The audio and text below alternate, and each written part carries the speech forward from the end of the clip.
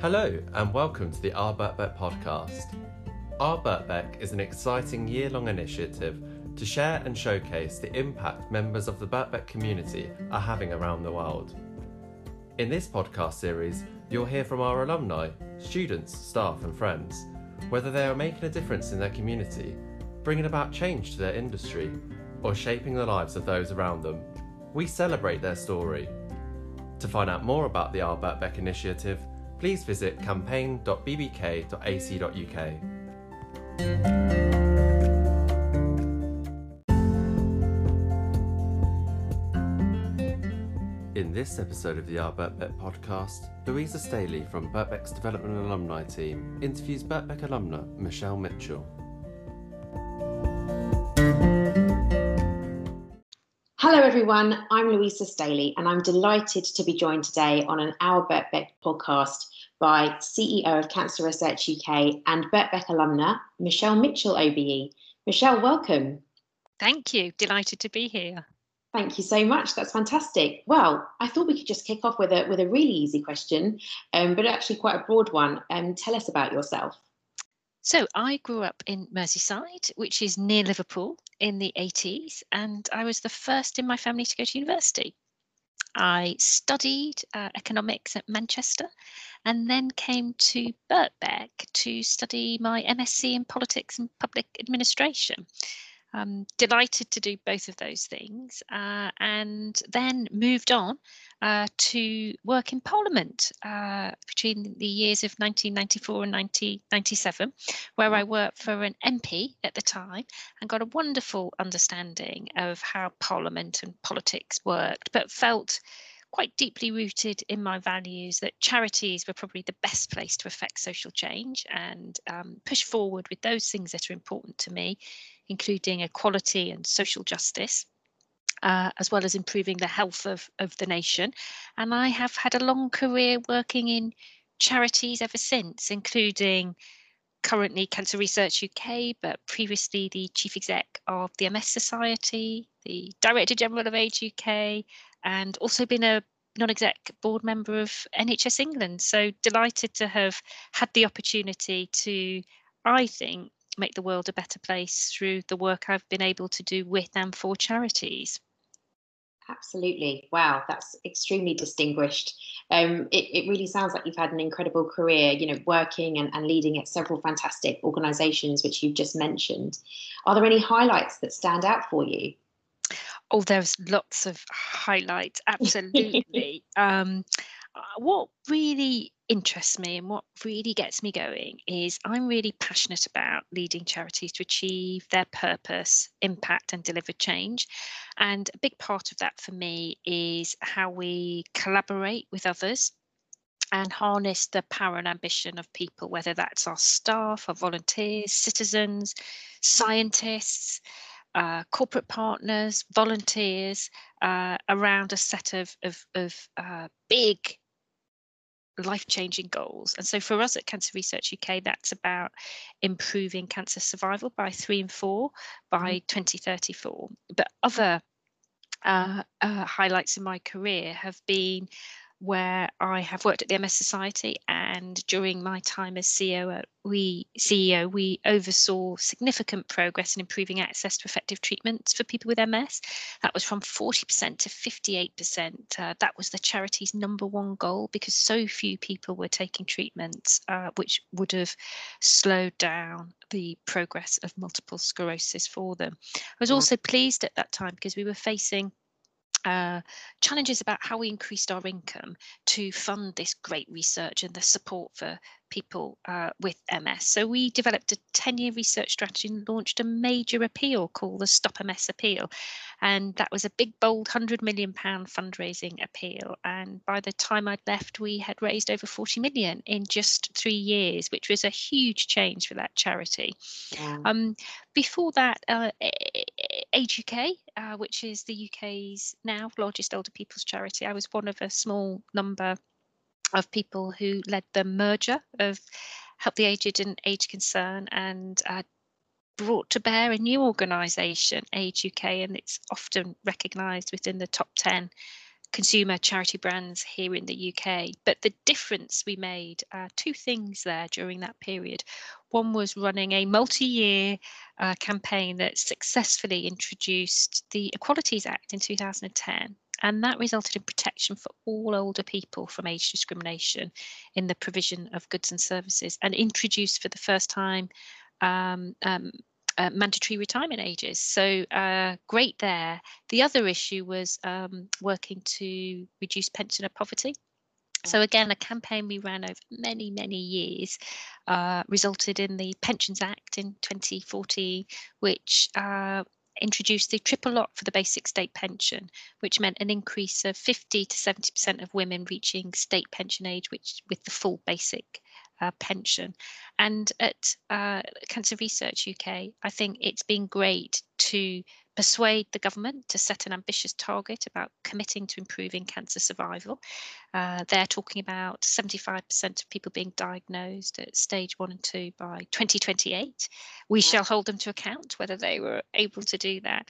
And it's been an absolute privilege to launch several major innovations, including a new research program called the Grand Challenge, which is funding the best and the brightest scientists around the world on the most difficult questions in cancer, and bringing together teams from all over the world to help us accelerate progress against our mission and save lives through research. So, I could go on. And in my 20s, I was chair of the Fawcett Society, which is a gender equality campaign organisation, and we pushed the agenda on equal pay, on changes to the criminal justice system, and improving female representation in business, in public life. So I could go on, but yeah, I'm full of interest and full of ideas about how to change the world. Amazing. I mean, they are certainly some highlights, not even just career highlights, but just life highlights. So some absolutely fantastic examples there. Thank you. You've kind of touched upon it a little bit, but has there been a guiding kind of passion or principle that has guided you through your career? Yes, I think so. I love to work with great people, the best minds, to tackle the biggest social challenges in our world. And for me, the charity sector is a brilliant place to be to do that, and to lead if you fundamentally believe in social change. In terms of my specific motivation in my role at Cancer Research UK, my life, like many people's, has been changed by cancer. Right. So like many, I'm really determined to see us accelerate progress in cancer, because I'm just not satisfied with what's happening today to the millions of people directly and indirectly affected by cancer. And we have seen cancer survival significantly improve, in fact, double over the last 40 years. But we're still lagging behind many comparative countries in Europe, Canada, Northern America, where we should and will do better in this country. So this was really attractive to me to join Cancer Research UK. And of course, we're made up of an excellent group of people who share this determination, supported by a fantastic network of scientists, GPs, nurses, researchers, supporters, and people directly affected by cancer. So, it's great to be part of that team, all united by one mission. Fantastic. That's really, really interesting to hear that approach and how it has transcended it across your career. And obviously you are chief executive of one of the largest charities in the world. And, you've been a strong advocate for women in leadership. Why is it so important? And what do you think will help create meaningful change in supporting more women into leadership roles? Well, look, I strongly believe in diverse teams. I think it's well proven that the more diverse organisations are, the better they'll perform. A diverse team will help make sure we draw on the breadth and depth of skills, perspectives, that we represent the communities we serve, and that we can make the best possible decisions. And while particularly more recently at Cancer Research UK, we've made progress on our EDI agenda, and particularly on supporting women and women leaders. Don't get me wrong, we haven't seen all the changes we want to see. And I think this is especially true in relation to women from ethnic minority communities. But we have done several things at Cancer Research UK. For us, it's been a focus before I joined since 2017. And what we had noted, we were seeing a drop off at the most senior levels, particularly director and exec director. And so we've implemented some practical steps around that. Executive board sponsorship for about 15 high potential female heads. We've developed leadership programs available for aspiring leaders at lower levels in the organisation. I believe, particularly in relation to equality, diversity and inclusion, you have to set targets and be accountable for delivery against those targets. So we have targets in place around minimum of 50% representation at both director and board levels within 3 years. We've made good progress. COVID has hit us harder because we've had to make a series of significant redundancies and a reduction in the number of posts, but that's what we're continuing to aim for. And particularly through lockdown, we've all been hit hard, and I don't know about you. I know there's many additional jobs I've been doing at home as well as leading CR UK, but we've sought to introduce a policy of best endeavours, so people really doing their best around their specific personal circumstances. And I know for staff, those with children and caring responsibilities, it's been a really tough time. And we have looked at and are just about to launch a new flexible working policy. Wow. So really quite a progressive one. Okay. We believe, and I believe the world has changed and we need to adopt our approach to support well-being, retain talent, remove barriers to progression. And I think by evolving our approach to flexible working, we'll improve ways of working, help support people achieve a better work-life balance, and ultimately make faster progress. And that benefits everybody. But the feedback I've had from my female staff is setting targets, outlining the ambition you have around supporting female leadership, putting practical programs in place, and continuously to evolve and adapt. Flexible working are the areas that staff have said they've really valued.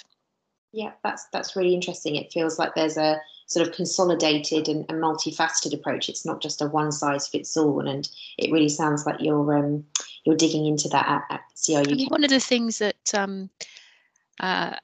people spoke to me when I first joined, it meant a lot actually to have a female CEO for a number of members of our staff at Cancer Research UK, and it shouldn't have surprised me, but it did a little. It really felt I was the first female CEO for this wonderful charity, and it was interesting to get that feedback. And of course, what women want to see is people like them in senior positions of leadership as well. So I think there's a sense in which having senior women in these roles does send a message about we can all do this. Yeah, absolutely. Great, thank you.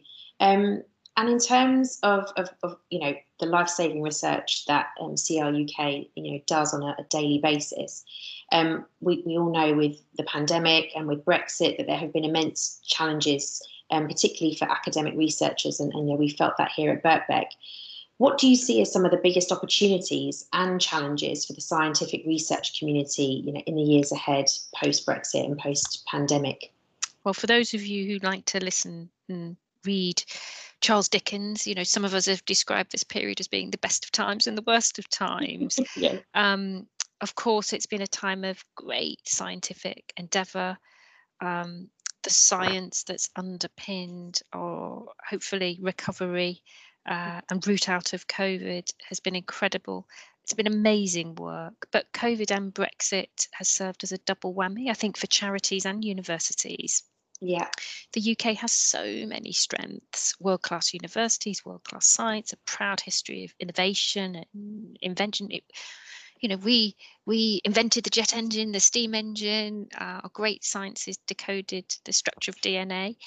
We have an NHS, free at universal NHS, free at the point of need. These incredible longitudinal data sets. We're a top area in Europe for inward investment. We have amazing talent, and we've also seen that talent considerably develop in cutting edge AI and tech. So I think the good thing is, we can and are globally competitive. Yeah. And I strongly believe that science and research and innovation are critical to the prosperity of the nation, to jobs, services, new products, transforming public services, and also addressing some of those big issues we face around sustainability and public health, for example, cancer. But we do face considerable challenges, not least the impact that decline in the economy and COVID has had on university and charity funding. And I think we're at a point where our global competitiveness could be threatened. And to give you a couple of examples of what this means specifically in cancer, we've been hit incredibly hard. We're anticipating a drop of income of 300 million over a 3-year period as a consequence of COVID, 160 million a year. And we've had no choice but to scale down our work to reflect our reduced income. Of course, our determination has not faltered, but it means in the short term, we have to reduce the number of PhD students we support. We'll see fewer publications. We'll be able to fund fewer clinical trials. And I'm concerned that we will see some of our brilliant and most in-demand scientists leave for better funded areas of research, other countries or even other sectors. And these cuts would translate to fewer discoveries and slower progress. So at the moment, we have a mission at Cancer Research UK is to absolutely outperform our plan, to protect more of our world-leading research and give our researchers the breathing space to do what they do best, which is disrupting the status quo, innovating and accelerating progress for us and in beating cancer together. So I think we're facing together, universities, scientists, academics, charities, a tough few years, but I'm completely confident that we'll recover in time. And we will stay at the forefront of the global fight against cancer. We're as determined as ever to beat cancer, and we've got to adapt, which we are, and change to this new environment that we're operating in. And we've got to exploit the post-COVID, post-Brexit environment. And I think we can do that by enhancing the regulatory framework for cancer research, focus on the clinical innovation that needs to happen to improve cancer survival, and forge ahead with some exciting industry and academic partnerships. I think the NHS is going to play a big role in this to deliver NHS reforms, perhaps using cancer as the exemplar to drive better disease interception, early detection and research intensive clinical care environment. And lastly, double down on the UK science base and ensure the government invests and that its rhetoric is matched by its funding for the joint aim that we support is ensuring the UK remains a global scientific superpower. Absolutely, well said. And I think, as you clearly identified, there's some real synergies between us at Birkbeck and the researchers and charities at the forefront of that too. So yes, thank you for that. And actually bringing it kind of back to Birkbeck now and your time here. So you studied politics and administration at the college. What role did Birkbeck play in your career? Well, it's interesting actually, and it's been lovely to reflect on it for this interview together. So I was very fortunate to have the late Professor Ben Pimlott as my supervisor on my MSc Politics and Public Administration course, and he sadly died very young, 58 of leukemia. He was an important part of my decision about whether I would go to Birkbeck. I was considering LSE and Birkbeck at the same time. The other important criteria for me was it enabled me to work full time and study in the evening, and that was absolutely critical because it made it affordable to do a postgraduate education, live in London at the same time, and I was working at Westminster at the time, as I started with as a researcher and then a political advisor, and it was near to Westminster. So the great excellence in teaching, very attractive supervisor, the ability to work in the evening, and the location all made it the perfect choice for me, and I very, very much enjoyed my time at Birkbeck. Fantastic. Everything seems to have aligned there for you, which is what we often see from our students and our alumni. And what do you think is special about the Birkbeck community? Well, I think the Birkbeck community is very special. I think there's a great standard of teaching. I think the fact that education is accessible is really important, and I think that diversity of people who come to Birkbeck, study at Birkbeck, adds to the richness of the teaching. So I think there's something very special about the diversity of the Birkbeck community. And that enabled us to really think through, challenge ideas, assumptions, opinions in a very lively way. And I certainly enjoy lively debate and discussion. And critically, I think, again, people being rooted in often having jobs, working, you get a certain type of person who's probably pretty determined and perhaps loves education who come to Birkbeck. And I think that, along with high standards, makes it a very special community. Thank you. I agree, Michelle. And finally, have you caught up or kept in touch with any of your fellow Birkbeck alumni since you left? So there's you often come across people on the course I did. There were several civil servants who were studying away with me, and of course you keep track of some people who have a good relationship and become friends after that. But I watch it closely and would certainly recommend the course I did to anybody. Brilliant. Thank you so much. And thank you for your time today and for joining us on this Our Birkbeck podcast. It's been great chatting with you. And I wish you all the very best success as you move forward with CR UK post-Brexit and post-pandemic too. Thanks, Michelle. Thank you.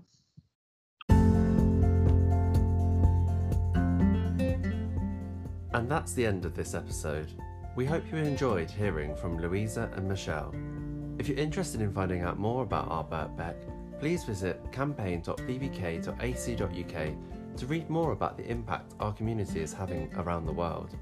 Thanks for listening, and until next time.